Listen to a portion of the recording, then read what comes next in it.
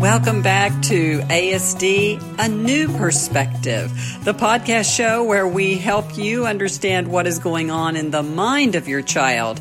And we do encourage you that growth for your child is possible. I'm Kat Lee, and in this week's podcast, Dr. Sheely joins us and talks about RDI, teens, and adults. Let's listen in. So we're talking today about teens and adults entering RDI.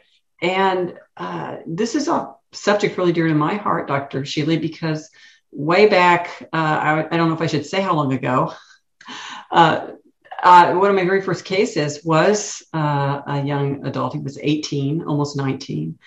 And I would never want someone to shy away from RDI, Dr. Sheely, because their child is older. What do you have to say about that? I wouldn't want them to shy away either. I also think that there is some confusion about what you do with an 18-year-old. Because if you have a young child and you're working on referencing, you can play peekaboo. You're not going to do that with a 15-year-old, an 18-year-old, or a 27-year-old. But referencing does require something like that, but it has to be age appropriate.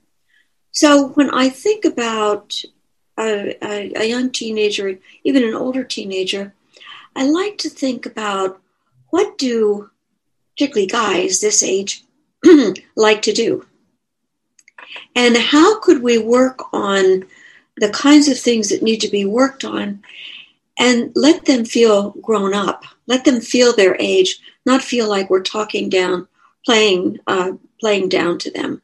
So I love thinking about this. And I think over the years, I did not start with an 18-year-old. I started with about an 18-month-old. But over the years, I began to see that it was a great population. And they were really fun to work with and great opportunities for things. So.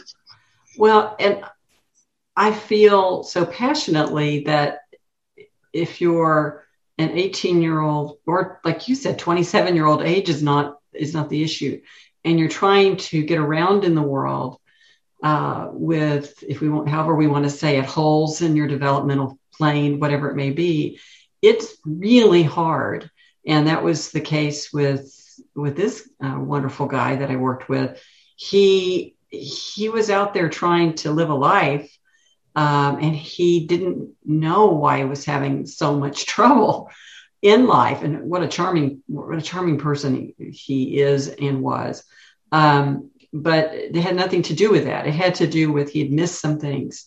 And that's what I would have parents and students know. It's things get missed in that developmental little path, and we can help with that. And it made all the difference. It made all the difference to him. Did it? I think about regulatory patterns and how we move together, and how when children are very young, it's so easy. You play those little games with them, you do patty cake, you do things like that. But sometimes you still need to work on regulatory patterns with someone who's older. And I like to take a walk. I've often said to parents, I think you could do all of RDI, work on every objective by just taking a walk. So I often start by getting them into the habit of just walking around the block together. And that can be more difficult than people will imagine, because for people who are not in sync with each other, to try to walk around the block gets to be difficult. So they'll say, what do you want me to do? Do you want me to do this? Do you want me to just noticeable difference? I said, no, just walk around the block. And I've found that there are some things we can do when walking around the block that very quickly get us walking together. For instance, you can lock arms, or you'll see guys walking down the street with their hands on each other's shoulders.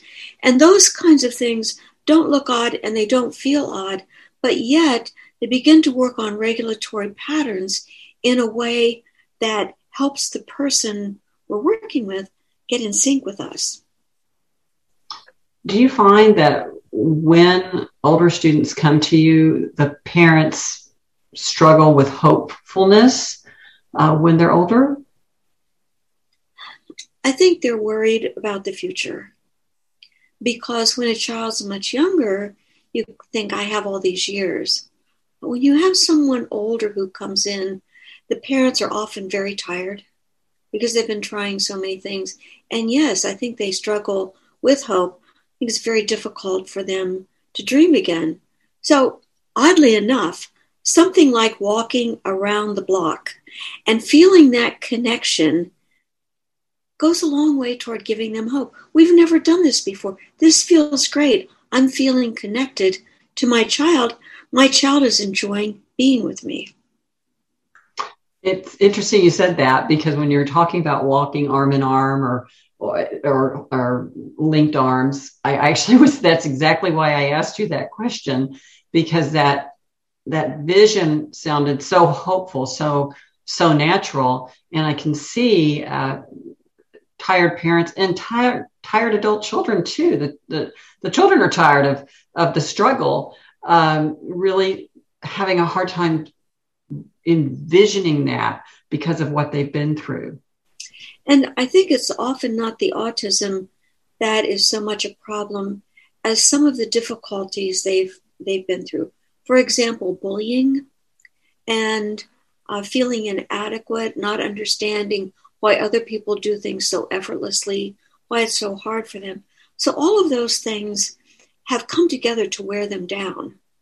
And just that freedom of taking off the expectations, we're not going to make you do anything. We're just going to walk around the block. And I feel it goes a long way for both parents. And I say children because my children are grown up, so I feel like I can call them children. I love what you're saying about your thinking about where that child, that student, that young adult is and where the family is. And this just brings me back to how everything about RDI is about the individual. You're not playing peekaboo with a 27-year-old. It's what I love about RDI, because we take our families through a very family-friendly assessment, and we figure out what's going to work for that family. And I think when we're thinking about what's going to work for the family, we're also considering that this is kind of an adult. I mean, this is a person who's pretty much an adult now. And what do adults do? What are the kinds of authentic jobs that they have? And I like to have the person positioned in the family where they're contributing to the family. And so, for example, let's move the furniture. So you're picking up the sofa and you're moving the furniture together. It's a regulatory pattern. But you're rearranging the house. You're doing something for your family. You decide that you're going to paint the living room bubblegum pink. I hope you don't do that. But you decide you're going to paint the living room. You're doing something that is an adult task. You're doing it in a complementary, sequential way sometimes simultaneous with the father or the mother. And when you're doing that painting, you are in a regulatory pattern, but you're contributing to your family. People walk in and, oh, I love the new color in the living room. Oh, yeah, we did it together. And so there's that feeling of being competent, having agency, doing things with your family and for your family. Well, I know we have families, but we also have people whose profession have taken them into working with adult students. And, I know sometimes professionals will shy away from adults, not because they don't care for them, because they think maybe it will be more challenging. I really think it's just different, don't you? I think it is different. I don't think about it as challenging anymore. Do you? No, I feel like sometimes you just have to take the first step and say, let me get started. And once you've done that, it feels great. and you're really enjoying the new experience you're having as well. I think one of the reasons it doesn't is because of the great individual assessment in our RDA, our relationship development assessment that we have. It is for the individual family, which is for everybody. Mm-hmm. And I always tell people it's not a test. It's not, as a parent myself, the word assessment or exam or whatever can have a connotation we don't love. But this is so completely different. It's just about watching a family. And so how old the family members are is only as relevant as much as we need to individualize what we're doing for them.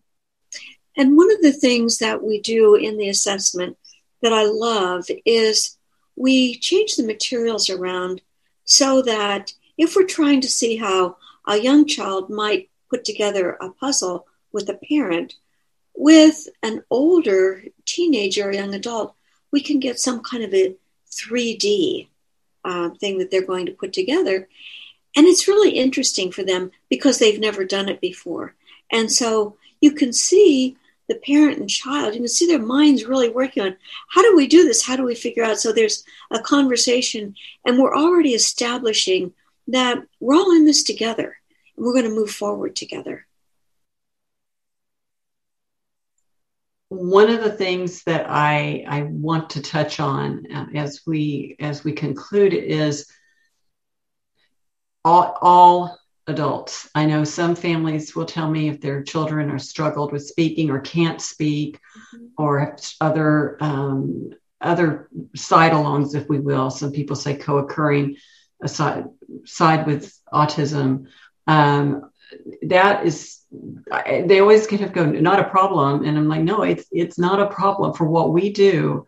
It's for everybody. And I just want you to speak to that, because I think particularly as children get older and they're into the teens or even adults and they're still struggling with some of those things, parents sometimes feel like, well, maybe that's for others, but not for our family. And I know it's just not true. When you think about someone who has a problem with language, it doesn't mean they have a problem understanding. And so I think too often professionals rush in and categorize that person as somebody who can't do things. But if we take our time, I really believe everybody has a gift and everybody has a talent. And we need to find out what that is, and we need to develop it. I'm really impressed with the work of Kamini Lakhani in India. And at our last annual conference, she was talking about what some of her young adults were doing. And there's a guy who has almost no language, and he has this talent for cooking. And he comes up with these creative, wonderful dishes. And she said, who would have known? And her own son, they discovered, had a gift for art, for painting. And his work now is on the runway in India. Somebody picked it up and they're taking his designs and they're putting them onto fabrics and making purses and hats and saris, different things like that. I feel like we have to take the time that's needed to understand what a person's interests are, what their capabilities are, where their talents are, and then come alongside them and help them develop those things. And that's what RDI leads us to, doesn't it? It does. Thanks for joining us for ASD, A New Perspective, a podcast show where we help you understand the mind of your child. And we always encourage you that growth for your child is possible. I'm Kat Lee. See you next time.